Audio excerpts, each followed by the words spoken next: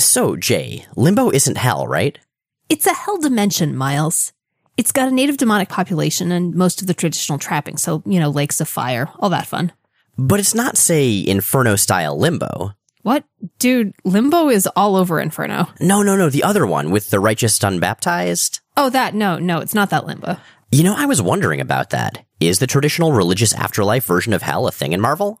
Well, yeah, it's where the Straw Dead go. Dude, you know that. You're a huge Thor fan. Oh, hell. No, I meant hell, like with two L's. It's the perils of audio, I guess. You can't really hear the second L. Yeah, that gave the New Mutants some trouble, too. How so? Well, they tried to head to 1L hell and ended up in 2L hell because they mispronounced it.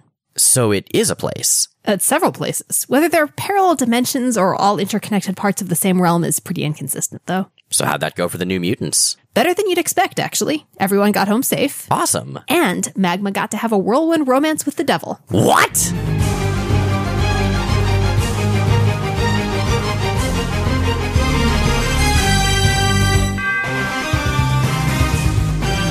I'm J. Rachel Editon. And I'm Miles Stokes. And we are here to explain the X-Men. Because it's about time someone did. Welcome to episode 109 of Jay and Miles Explain the X-Men, where we walk you through the ins, the outs, and the retcons of comics' greatest superhero soap opera. And welcome to the second part of a two-part episode, which is part of a multi-part coverage of a multi-part crossover.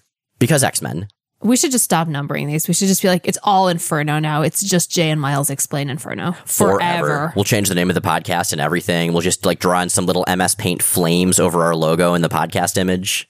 Yeah, that is pretty much what we do for logo modifications at this point. It's true. There's a lot of, not MS Paint because we're Apple people, but the equivalent. So where are we in Inferno right now? We're about to jump into the second half of the Madelyne Pryor arc. In Inferno, the New Mutants portion of the crossover is over. That was the part where the portal from Limbo was opened by magic accidentally, and she got sort of de-aged/killed. That's all stopped, so you would think Manhattan would not be possessed still, but it totally is. Ah, hell yeah, because Madelyne Pryor is front and center, and she is Cyclops' ex-wife. Last episode, we covered the issues in which she discovered that she had been created by Mr. Sinister. She'd been cloned from Jean Grey, specifically for the purpose of meeting and falling in love with Cyclops, having his kid, whom Sinister would then use to continue his, sinister machinations. Matchmaker, light me a match. So yes, she's really upset about all of these things. She found out that she didn't even have consciousness. She was just like a lifeless clone until Dark Phoenix died on the moon, at which point she woke up madly in love with Scott Summers and very, very confused. Awkward. A little bit, yeah. And so that, combined with Cyclops having left her for the person she now realizes is alive, Jean Grey, his first love, has put her in a very bad place. Thus, she has started talking to the demons Sim and Nastier, unlocked a bunch of demonic power, started dressing really questionably, and now she is a bad guy. Yeah, her official title these days is the Goblin Queen, and she is ruling over a demon-possessed New York from the top of a very demon-possessed Empire State Building. So we've got two teams in play right now. There's X Factor. That's the original 5 X-Men. And we've got the X-Men, who are right now kind of demon-possessed. Yeah, they've been hanging out with Madelyne Pryor in Australia, and it's becoming more clear that she's been influencing them bit by bit, and now they're all cruel and murdery, and their costumes are very spiky. Well, also Nastier just straight up ate Longshot's soul. And so where we left off at the end of the last episode of our coverage, which covered the first half of the X-Men and X-Factor portion of Inferno, the first half of the second half of the main plot of Inferno, was with the X-Men and X-Factor meeting up for the first time, in fact, ever. They've been tangentially aware of each other's existence recently, but X-Factor thought the X-Men were dead, and the X-Men didn't really know what was up with X-Factor, but they at least thought Jean was dead. When they found out about X-Factor, it was explicitly that X-Factor were mutant hunters. They are, we learn very, very quickly in X-Men number 242, entirely unaware that X-Factor has in fact entirely ditched that cover and are now just openly helping mutants, which actually brings us to the story, to Uncanny X-Men 242, and one of my least favorite opening pages. Right. What's the narration here? This is a moment that speaks most eloquently for itself. And it's just qualitatively untrue, because the opening is a splash page of Marvel Girl and Wolverine kissing passionately. And what you find out a couple pages later is that it's entirely non-consensual, and Wolverine just grabbed her out of nowhere, and she's really pissed off about it. So no, that is not in fact an image that speaks for itself. What I really love, though, is I didn't realize this my first time through Inferno when I was younger, but this is a direct riff on that famous picture, the VJ Day picture of the sailor kissing the nurse. Also fucked up and non-consensual. Exactly. Everyone thinks it's all romantic, but her body language is clearly, dude, what are you doing? This was not my plan at all. I don't like this. And so, yeah, I don't know if that was a deliberate sort of riff on the more feminist take on that picture by Claremont, but it would not surprise me in the least if it was him going, wait a minute, that wasn't okay, and this isn't either. So the teams immediately clash, as happens under the circumstances that we described in the introduction.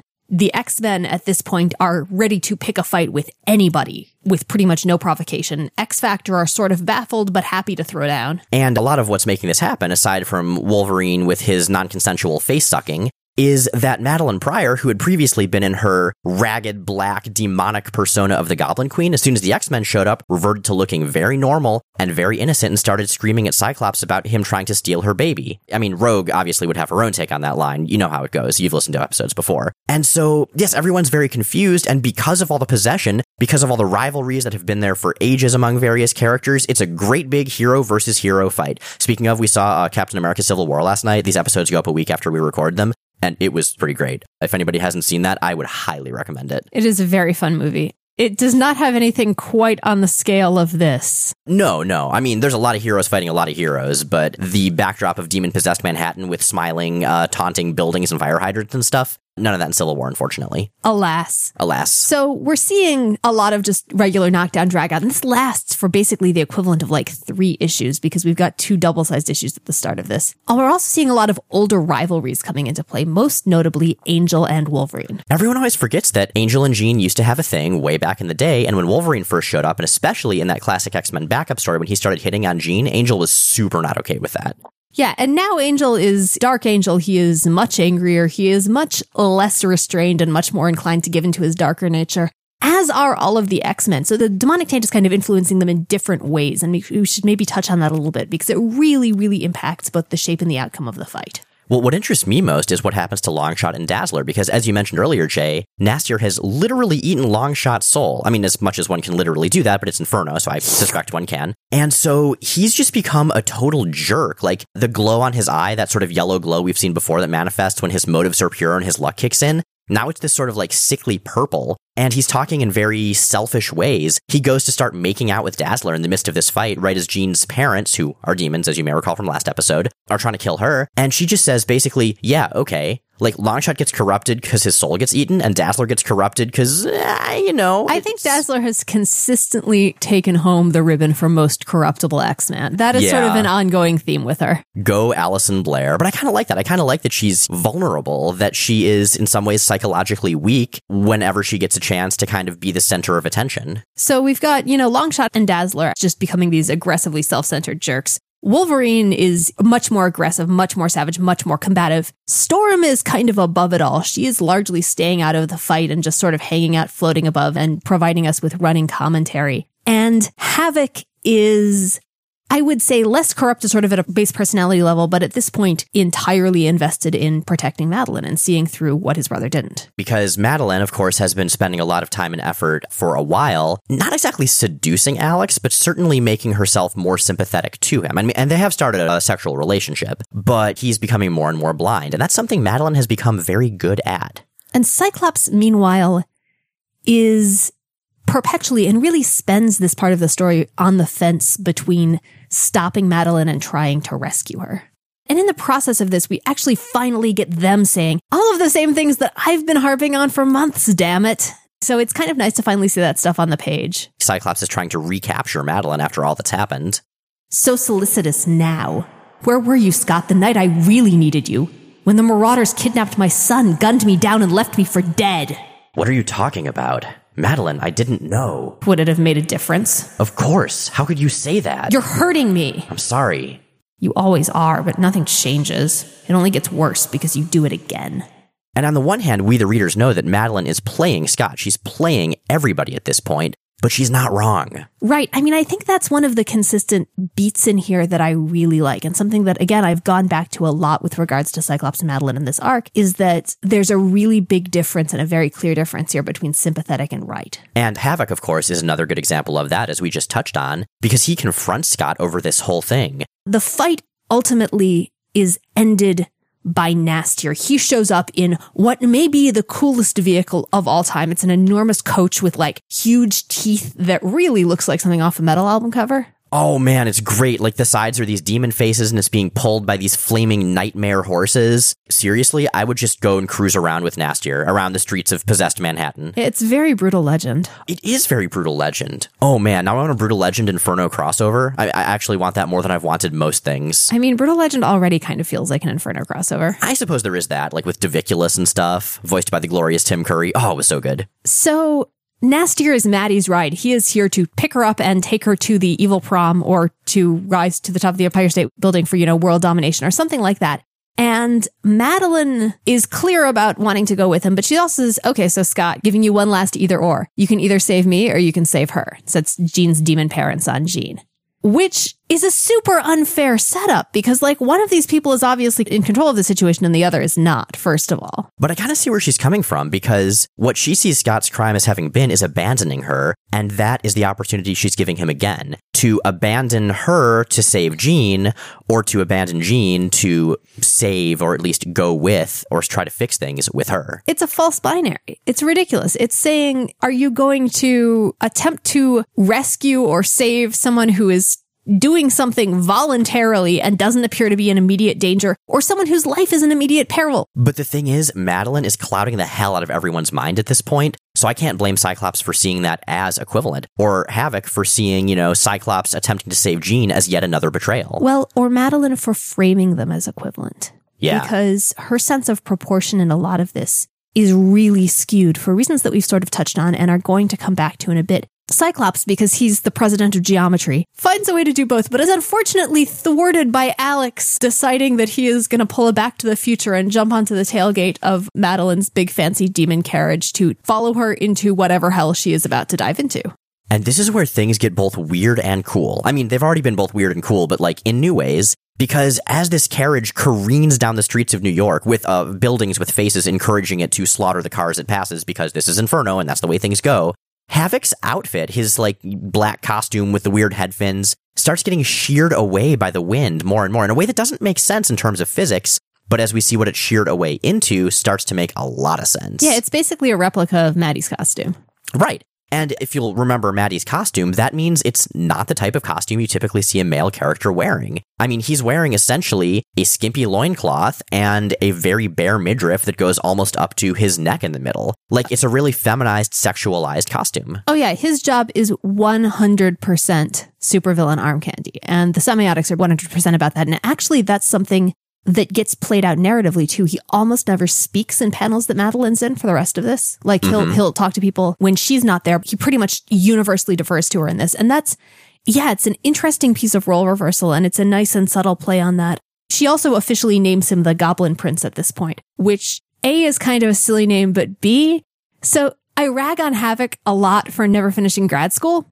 And I like to imagine a world where he did and everything is exactly the same, except that his official supervillain title is Dr. Goblin Prince. Oh man, and the other thing that would be different is his outfit's completely the same, but he's got one of those scholar mortarboard things on top of it. No, everything is exactly the same, but he's Dr. Goblin Prince. Okay, I still like my hat idea, but I'll defer to you. Or perhaps Dr. the Goblin Prince.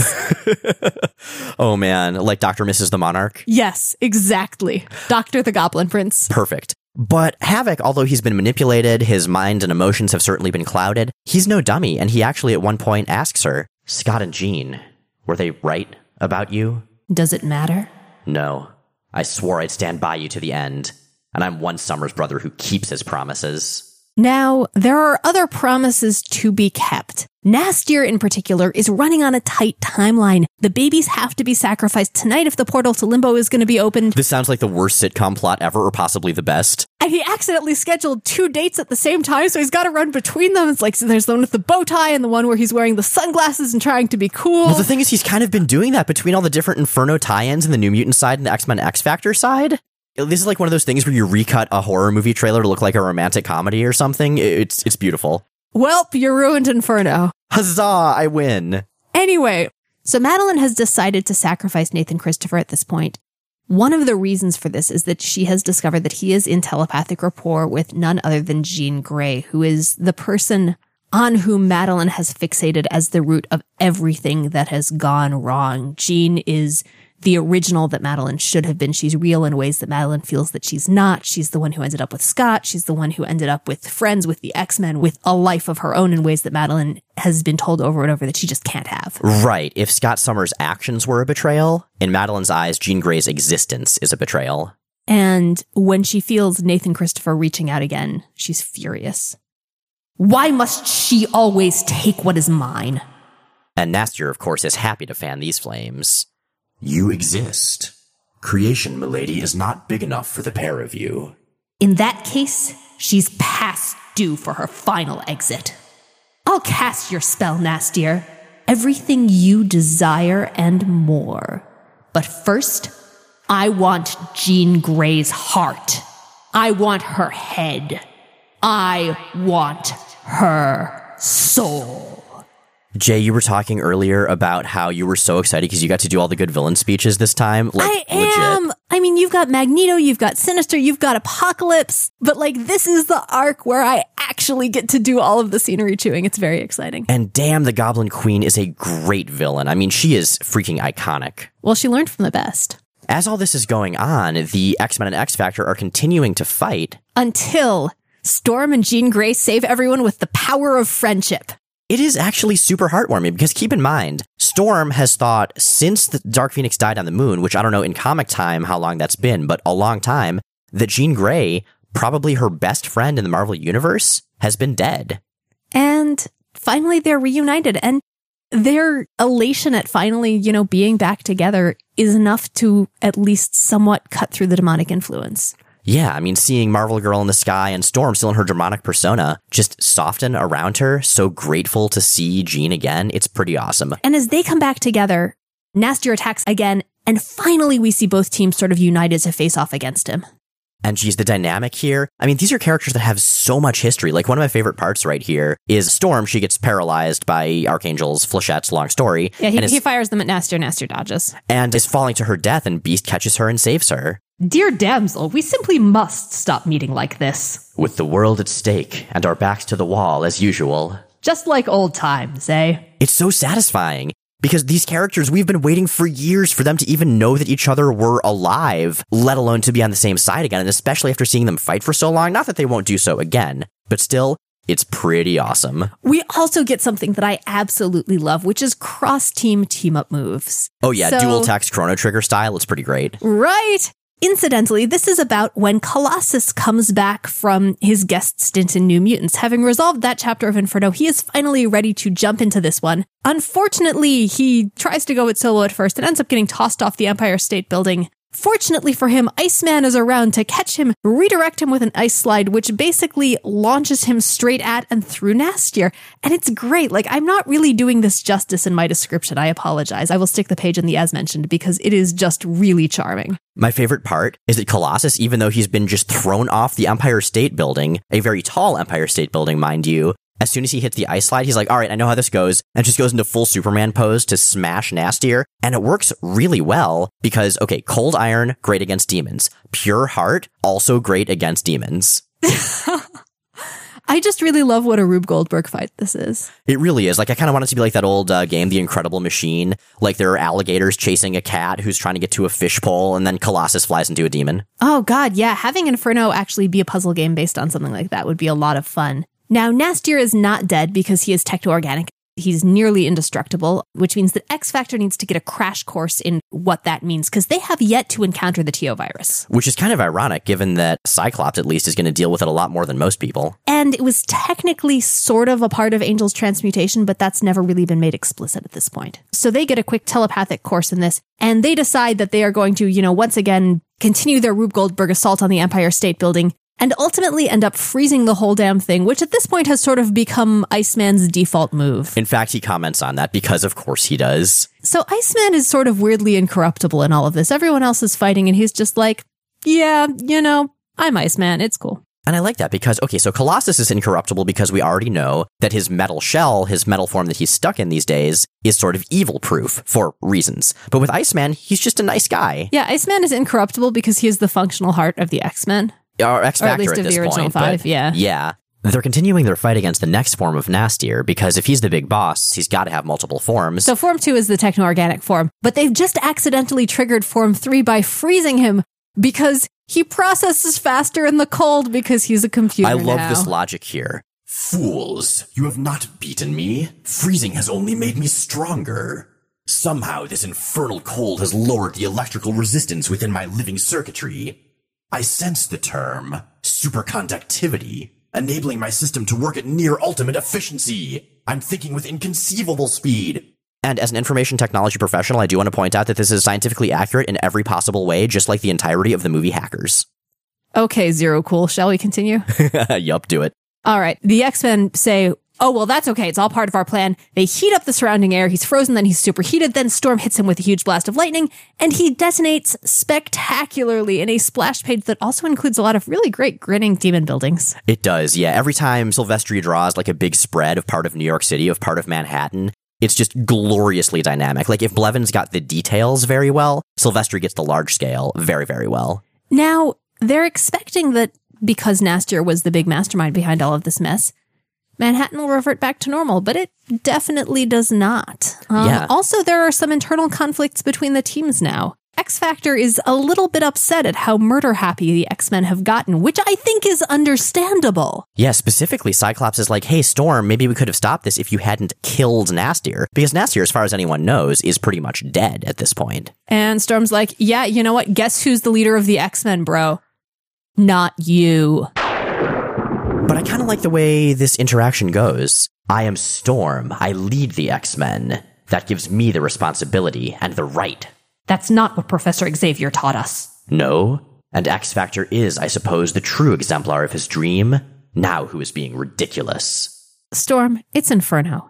Everyone is being ridiculous. But I do like this because the fact is the X-Men have been Storm's team for a long time. And if the old leader just showed up having apparently made a lot of super terrible decisions that led to this big problem and started criticizing your methods, like, I can see some resentment going on there. Unfortunately, the argument is sidelined because Jean is yanked off panel by Madelyne Pryor, who is standing triumphant with Havoc and the transformed Greys at her side. I kind of love the way this works because we get this huge panel of all of the X-Men and X-Factor each saying something about what's going on. I'm not invulnerable when I'm blasting. If Cannonball was there, he would indeed say that. I wish. So, like, Dazzler is upset about being upstaged because she's still, you know, in this super, like, obsessed with fame and herself demon phase. Longshot just gives zero fucks. Oh, I actually love Longshot here. So, like, who cares? We stopped the bad guy, right? And look pretty rad in the process. Oh God, Longshot without a soul is the 90s. I mean, he is. We already knew that he was starting that with all the pouches that Art Adams gave him. But yeah, soulless Longshot is just this sort of self-obsessed pretty boy. And as much as Longshot's one of my favorites, like, he is totally douchey in this form. But Cyclops himself, as he sees what's going on, I love it because everyone's saying these long phrases and he just says, no, no, no, no, no, no, no. So what you're saying is that everyone's basically saying their catchphrase here. And that brings us to X Factor number 38. How long has it been since we've seen Walter Simonson draw the X-Men? God, I don't know. But yeah, some of these characters, I don't think we've ever seen him draw before. I think the last time might have been when Storm and Callisto fought. Oh, right. Yeah, he did some fill-in art during that run, didn't he? Right. But other than that, he's strictly been X Factor. And man, one of the things that I like most about crossovers, we've talked a lot about this in terms of the setting, in terms of the possessed New York.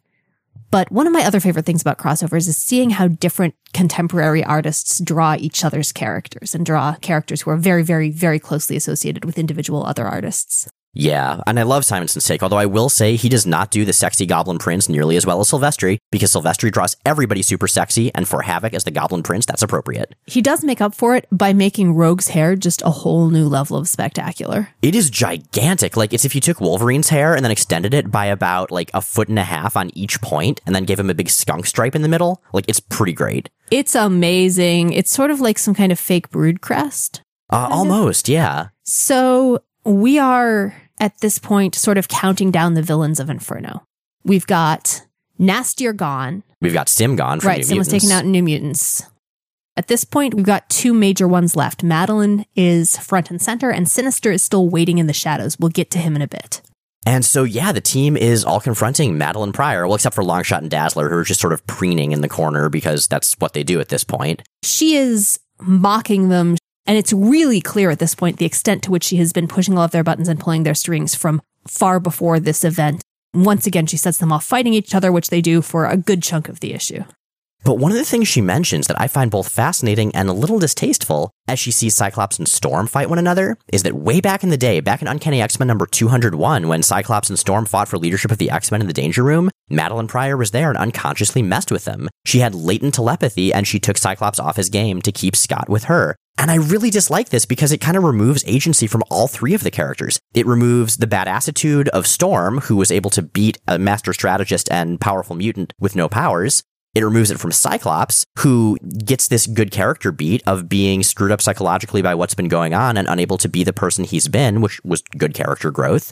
And it really screws up Madelyne Pryor, who at the time was just kind of an awesome character and an awesome partner to Cyclops. It just kind of corrupts all of that, and I don't like it. Well, their relationship was kind of going to hell at that point, but I am 100% with you. This is my very least favorite retcon in all of Inferno, and that's a lot of retcons to choose from. Now, I get around this personally by having decided that Storm would have won regardless. Well, that's true. I'll believe that.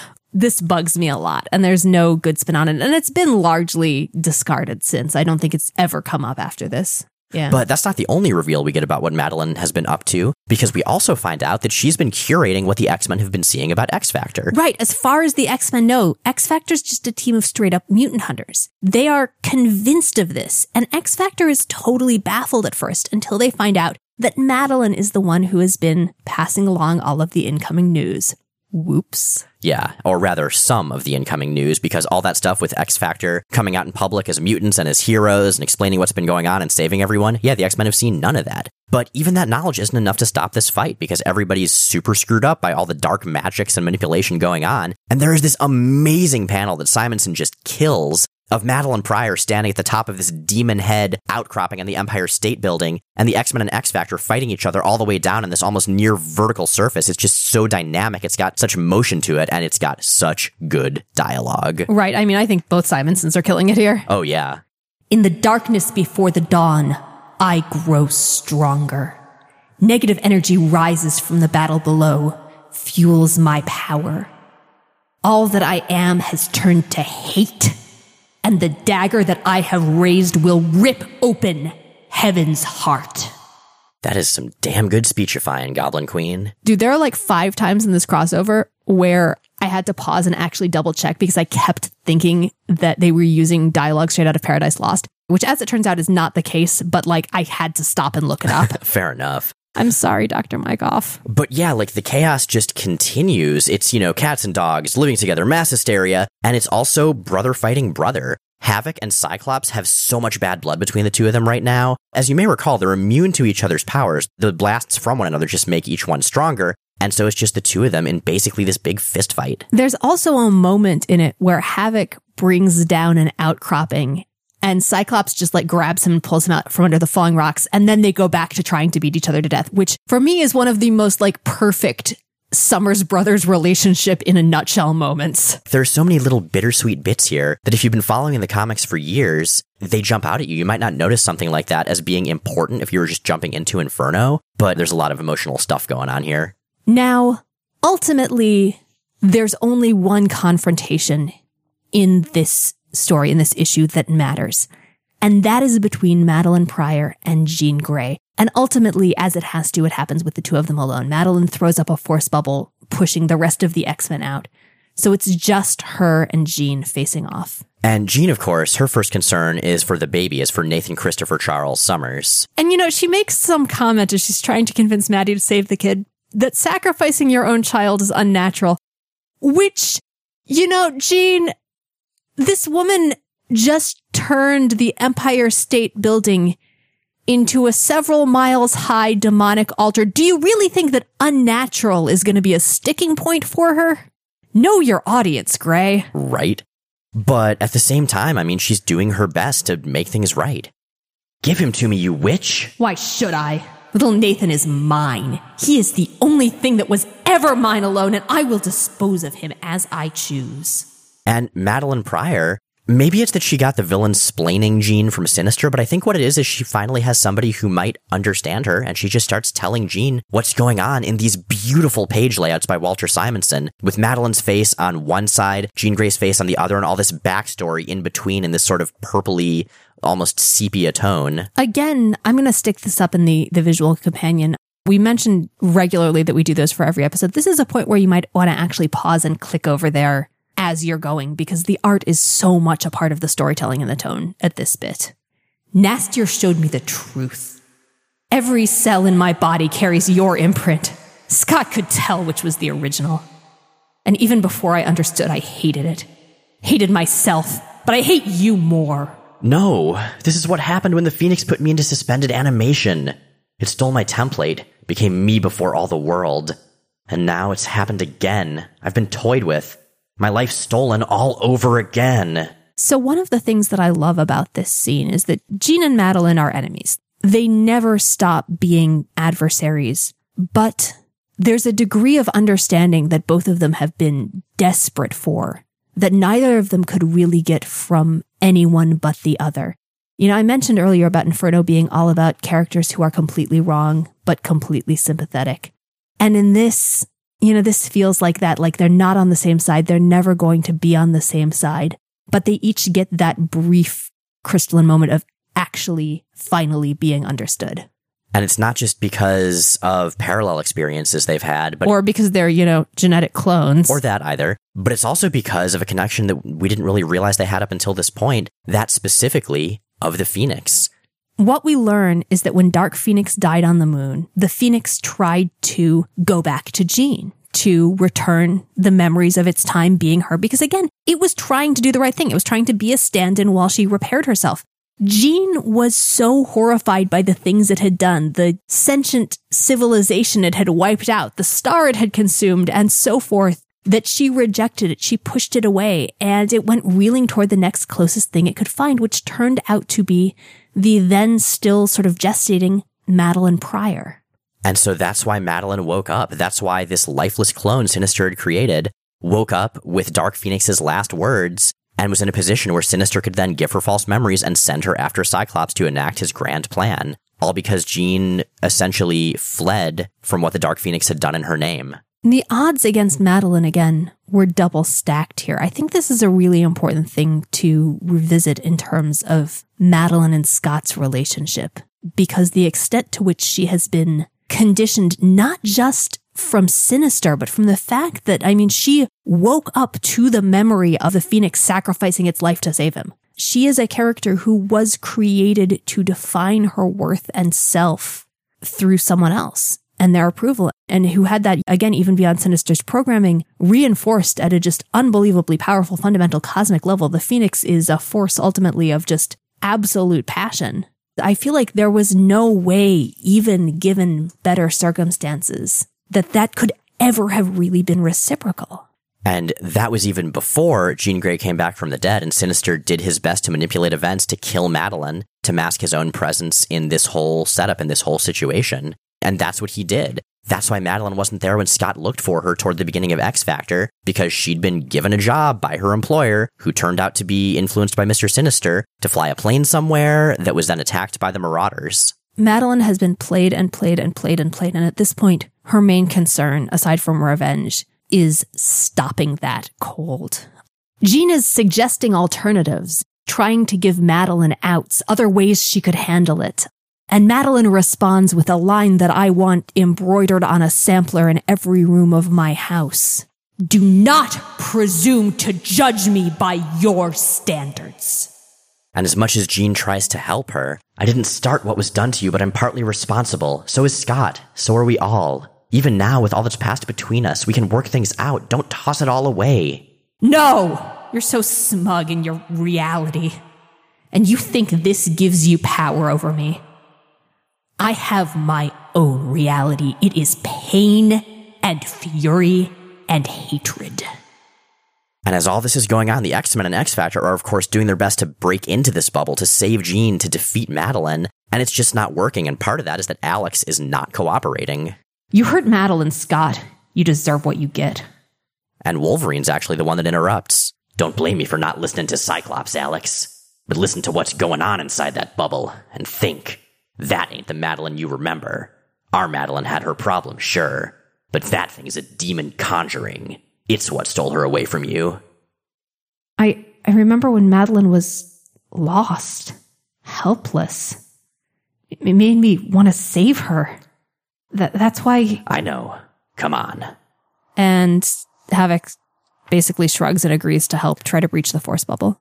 I really love Wolverine when he falls into this role. I mean, we've seen him as like mentor to teenage girls a lot, and we'll certainly see that more, especially with Jubilee's first appearance right on the horizon. But Wolverine as just a guy who's been through some shit and has a lot of sympathy for people going through their own shit, I really like that about him. Meanwhile, Psylocke is staging her own small intervention with Longshot, who mistrusts his own luck now that it's been corrupted, but she's able to convince him that in the name of saving babies, he should be able to identify the luckiest spot on the force bubble for them to try to blast through, which is kind of a silly take on it, but, you know, teamwork. And of course it works, starting with the blade he throws. They all blast in with their assorted awesome mutant powers and kung fu grips and break in, and Madelyne figures, hey, I'm gonna lose. I realize this now, that against all these people working together, I'm gonna lose. So you know what? Screw it. Let's destroy everything.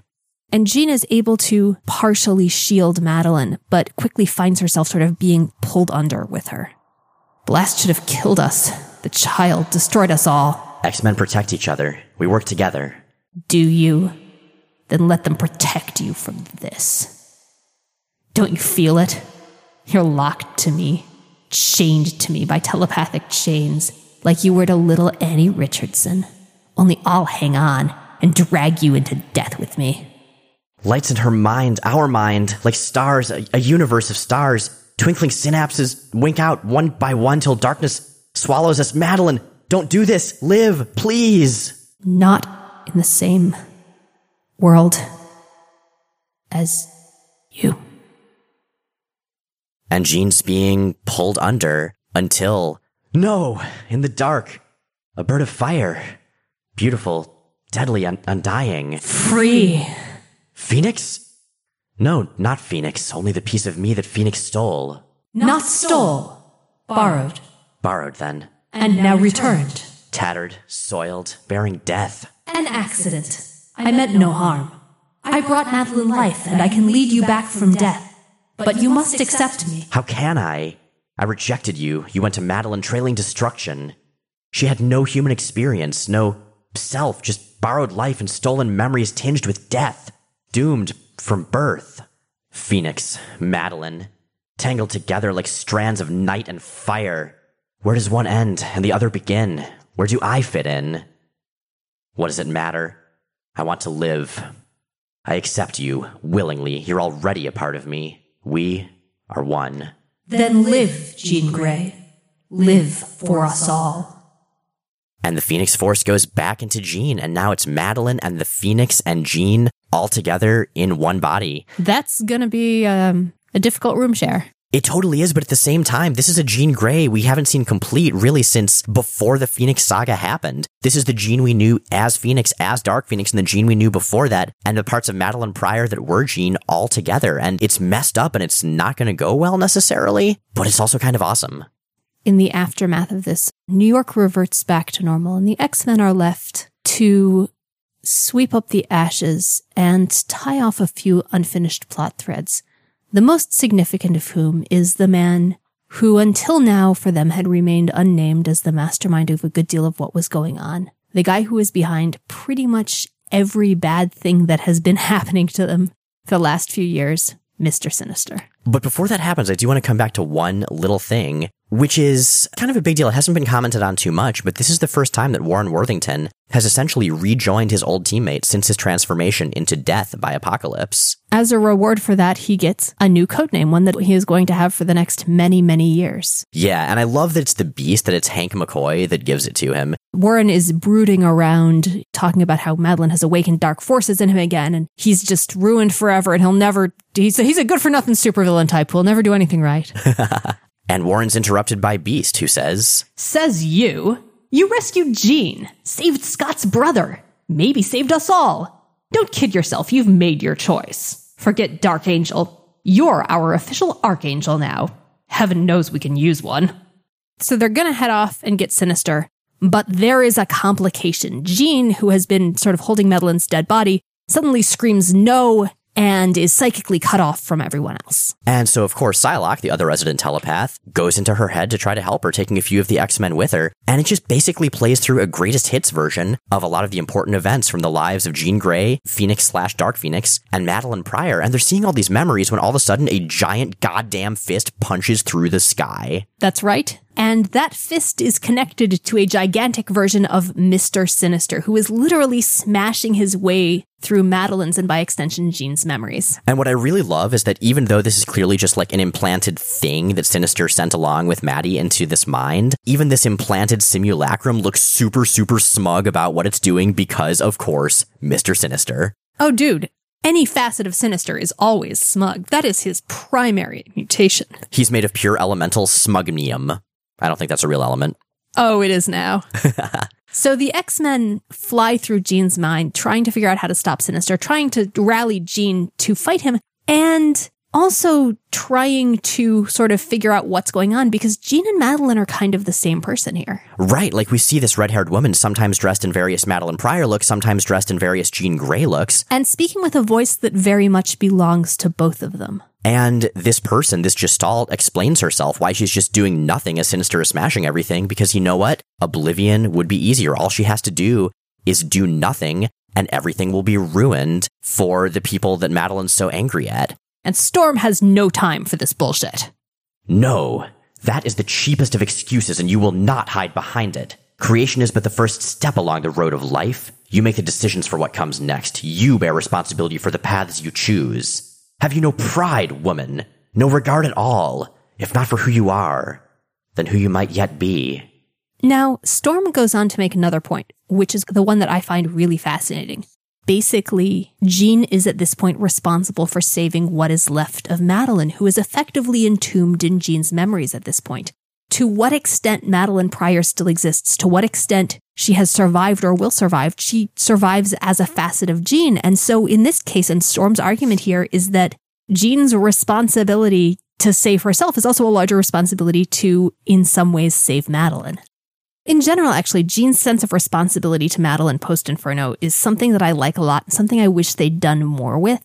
And the conflict around that, which we do see come up a couple times, I think most notably pretty far from now when Scott proposes to her for the first time and she says no, largely because she's still got the memories of a very similar conversation with Madelyne, makes her much more interesting as a character. I feel like X Factor Jean, and it's very, very much the case in this part of the story, I think more than anywhere else we've previously seen, is allowed to be angry and frustrated and to push back against her teammates in her role in ways that X-Men Jean rarely really got to, and she is a much, much better character for that. Yeah, her role as the girl of the team back in the Stanley days, she is so far from that now, thankfully. Finally, Jean and Madelyne, or the Jean-Madelyne hybrid, is able to push back Sinister, just goes full Dark Phoenix, pushes him out, and effectively wins. And yeah, then they head off to find Sinister himself, or some of them do. Beast, Longshot, and the Greys have headed back to ship. The Greys are human again, so that's good, but it sucks nonstop to be Jean's parents. Yeah, they can't even go inside ship because they're not mutants, so ship has to like build a little shelter on the surface for them, like some little hut or tent or yurt or something. It's a techno-organic yurt. Techno-organic yurt is my new prog rock band. Longshot and Beast, they're not really sure who's going to go and help the other X-Men because Longshot, like we were talking about before, he's got no confidence left in himself. The darkness is largely gone. That sort of weird possession, soul-eating thing has faded, but the demon Nastier tore away my humanity. He made my luck something wicked and made me like it, enjoy using it to hurt people. Suppose that's still the case. Suppose I'm still the nasty man he made me. At the moment the X-Men need me most, suppose I betray them. And worse. Aw, kiddo, you'll do okay.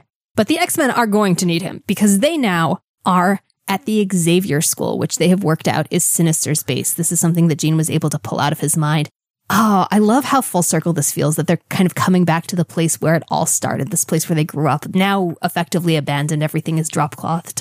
Everything has just sort of been left as they've gone off their separate ways. And in typical awesome Last Dungeon fashion, they're divided into a few different squads, like, you know, some coming through the hangar underground, some coming through the attic, some coming through the Morlock tunnels. Like, this reminds me so much of Kefka's Tower at the end of Final Fantasy VI. Like, I kept hearing the music from it. Gotta wait for Psylocke. And it's pretty great, but of course, the place is well defended because Sinister knows they're coming. He's planned for everything, and he's got lots of marauders to send at them as they try to break in. It does not go well for those marauders. The X-Men and X-Factor are taking no shit from anyone at this point. So at this point, the X-Men have no apparent compunction about killing marauders. And that really bothers me. I mean, they've gotten kind of murdery in general. Like, that is their thing now and they're owning it. But I'm wondering about their rationale here, because if it's the clone thing, like, you would think that Madelyne would have maybe made them rethink the whole it's okay to just kill clones philosophy. You would. But yeah, we definitely see that transformation. Like, there's this scene with Dazzler and Havoc. As usual, they're paired together as rivals/companions. As Havoc, straight up, with no pause, incinerates Blockbuster. Dazzler's horrified. Havoc, you did what was necessary, Dazzler, to save your lives. But I thought you never, always so afraid of your power. I've changed. And he has. A lot of them have. Also, side note, Psylocke wrecking Sabretooth is never not satisfying. It's true, we do see another round of that. And eventually they do manage to confront, if not Sinister, at least his lieutenant, Malice, the leader of the Marauders, in Polaris Lorna Dane's body. And once again, Storm has no problem with the idea of killing her, despite the fact that in this case, it's one of their former teammates and friends who's possessed. She tells Psylocke, pry them apart, and if you can't, just kill them both. Which is awkward, and we do see Malice actively terrified because she realizes they can't be separated. Malice and Polaris are one. You know, I mean, later in continuity we'll find out not so much, but for now, they totally are. But they are saved by the bell, and by bell, I mean Sinister blowing up the entire X-Mansion. Take a drink. Leaving only Malice standing and pleased as punch that now he doesn't have a clone. He's got the real Jean Grey, and therefore everyone else is expendable. Well, everyone but a new hero who has come onto the scene. Longshot has got his groove back and tells Sinister, only if you kill me first. And okay, as an unapologetic Longshot fan, this moment makes me so goddamn happy. Of course, Longshot cannot even remotely take out Sinister and Malice on his own, but he doesn't need to. All he needs to do is to distract them, so Beast can come in like a blue cannonball, and the rest of the X-Men can start very quietly waking up in the background. So Longshot's arrival is the transition between Uncanny X-Men 243 and X-Factor 39, which means we're switching artists at this point. And man, Walter Simonson makes Longshot look good. He makes the hair work, which is not easy. I mean, I'm just saying, Walter Simonson has been drawing Thor for a long time at this point, and there are a lot of mullets in Asgard. He's very good at drawing kick-ass mullets. All right, so the X-Men once again try to massive team-up move Sinister, and it does not go well. He can absorb most of the energy wielder stuff. Rogue tries to absorb him, and he ends up taking over her consciousness for a little while. As he will do many times in the future with many other people / entire populations. And by far and away the worst off participant in this fight is Cyclops, who cannot actually manage to use his optic blasts. And it gets pretty weird because Sinister starts mocking him in a very uncharacteristic Sinister fashion. Because you're a sissy, Summers. You always were a sissy. Like, what? Sinister, come on. And That should have had way more syllables, first of all. And Cyclops even notes that, wait a minute, what's going on? We're bickering like we're children here. What is happening? Like, you literally sound like the asshole who used to yell at me at the orphanage and, Wait a minute. Sinister, orphanage, the name Nathan, and the memories start coming back. The memories of Mr. Sinister being at his bedside in the middle of the night, strapping him into a bunch of weird machinery, doing bizarre experiments, and then erasing the memories of what he did before the night's over. Well, this is the first place where we get a coherent timeline of Cyclops' early backstory, because something that's been a running theme for him is that his memories of his childhood are very fragmentary. Like, he's got the early childhood stuff, but everything from the plane crash on, I mean, he didn't even actually really much remember that until, God, around mid-X-Men when he was running around with Despair and Lee Forrester for a little while. And we've never seen what happened basically between the crash and when he got to Xavier's. Right, we just have known he was at an orphanage. So the chronology that we get here is that basically after getting thrown out of a burning plane, his mutation unconsciously triggered. He, without realizing it, used his optic blasts to slow his and Alex's descent, which is the only reason that they managed to survive.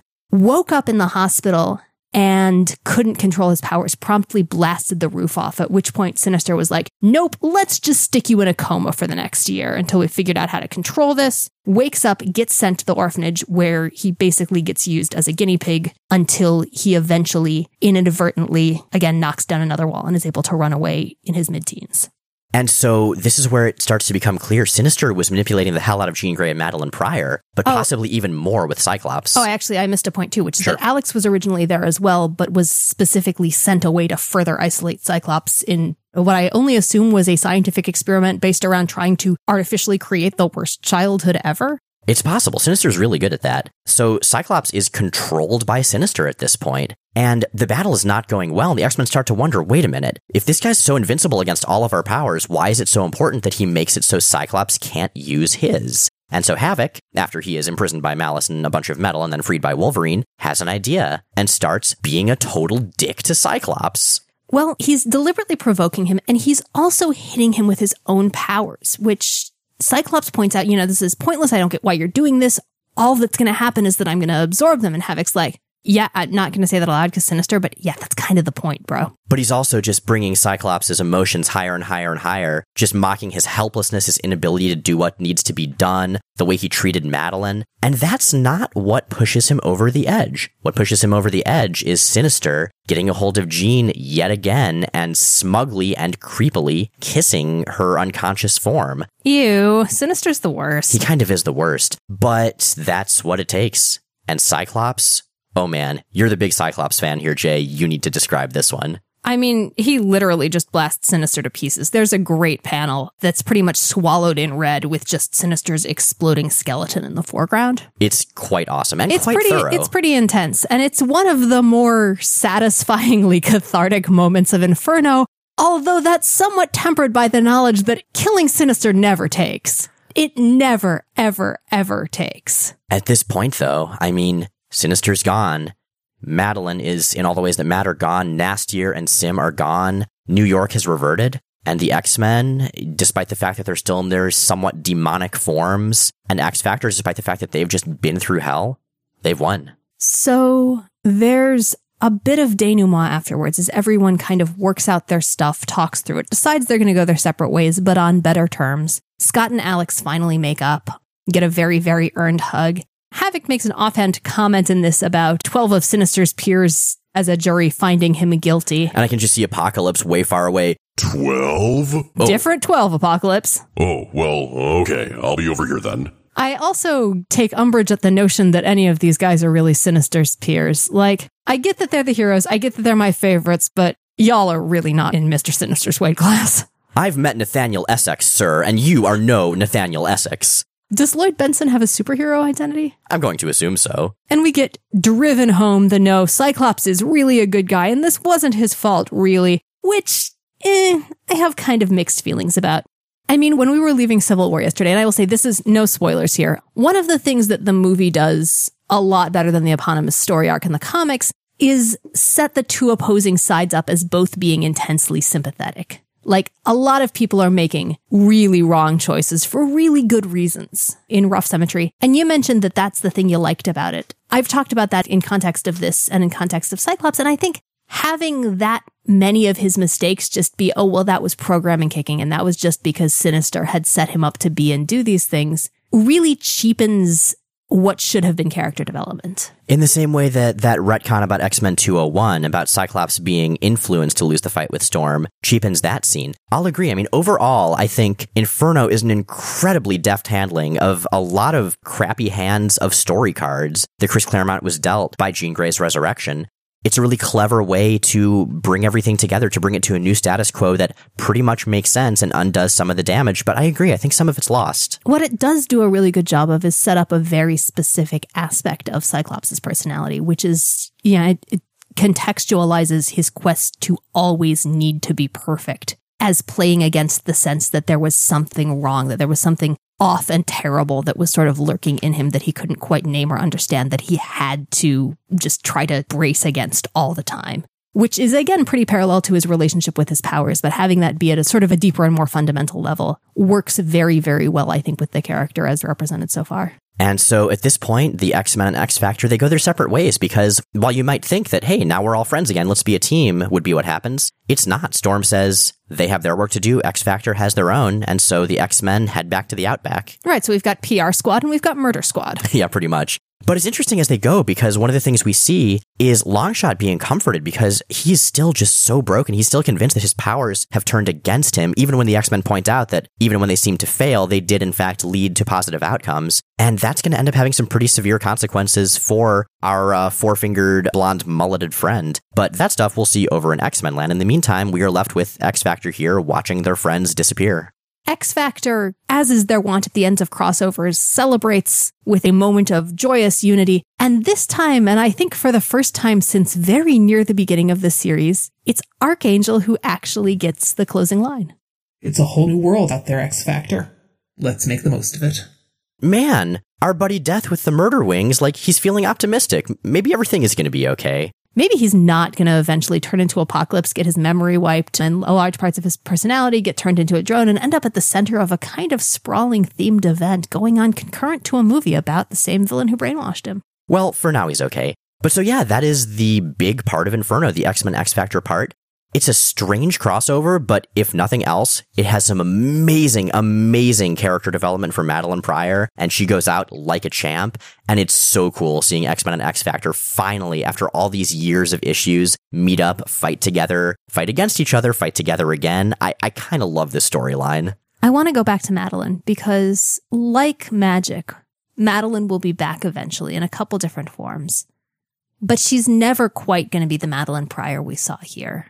This Madelyne is, I've said before, one of my very, very favorite X-Men characters. She has been since her inception, since she first came into the comics, since before the retcons.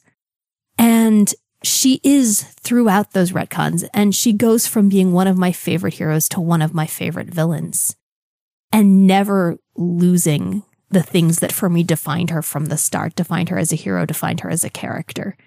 She is phenomenal, and she deserves and deserved way better than she got as a person, as a character, as a way to go out, and as one hell of an arc. Man, I am going to miss her a lot. Let's pour one out for Maddie Pryor. But in the meantime, you've got questions. All right, so Nuckfut81, who sounds like a delightful and classy individual, asks on Tumblr, are there any retcons that you feel improved the overall continuity or a particular story arc?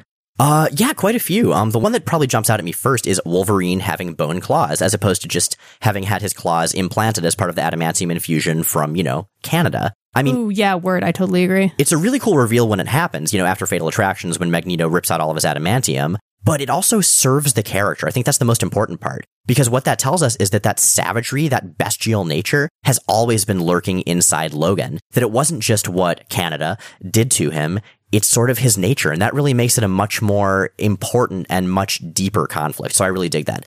Also, the Days of Future Past movie erasing X-Men 3, I have nothing bad to say about that. I wish X-Men 3 could be erased from our memories too. Also, I enjoyed that Marvel kind of swept a lot of what Grant Morrison did at the end of his run with Magneto under the rug. Because as much as I love Morrison's run, the way that worked did not work for me at all, and I think it would have really damaged an important part of the X-Men universe. Yeah, that Zorn nonsense was some nonsense. I think you touched on most of the big points that I would have gone to. I will say that as a blanket rule, I am pretty much of the opinion that most story arcs are improved by the retroactive insertion of Mr. Sinister. I like that guy.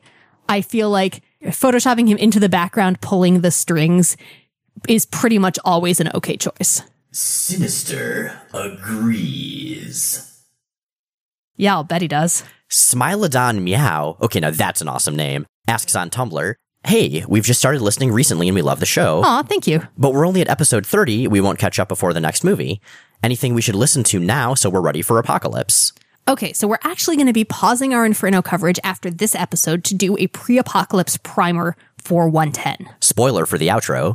In the meantime, you might want to check out episode 6, that's Days of Future Whatever, for an overview of the cinematic X-Men, and episodes 64 and 88, respectively, Ski Lodge of Apocalypse and Just Before Dawn, for a more thorough introduction to Apocalypse himself. So we are an entirely listener-supported podcast, and some of those tiers of support come with acknowledgement on the show from a variety of fictional concepts and characters. So I'm going to turn it over to Madelyne Pryor, the Goblin Queen. I have had enough of being played as a pawn. Demons, heroes, in the end they're all the same. But you, Stephen Morton, in you I sense a kindred spirit. Join me, and together we will watch this world burn and dance upon the ashes of everyone who has wronged. Really, Madelyne? Don't you think it's time that you stepped back and took your proper place in my machinations? There is a system to these things, as Al Ewing clearly understands, and as you, impetuous child, have never bothered to learn. Honestly, I'm not sure why I didn't just clone him instead. Jay and Miles Explain the X-Men is recorded in Portland, Oregon, and produced by Kyle Yount, host of the Godzilla podcast, Kaiju Cast. New episodes of our show come out Sundays on iTunes, Stitcher, Google Play, and at explainthexmen.com. Check out explainthexmen.com for all kinds of extra content, visual companions to every episode, along with interviews, fan art, recaps, reviews, and more. Our show is indeed 100% listener-supported. If you'd like to help us stay on the air and ad-free, check out the Patreon link at the top of explainthexmen.com. Next week, we'll be taking a brief break from Inferno to get up to speed with the live-action X-Men and their eponymous opponent. just in time for X-Men Apocalypse.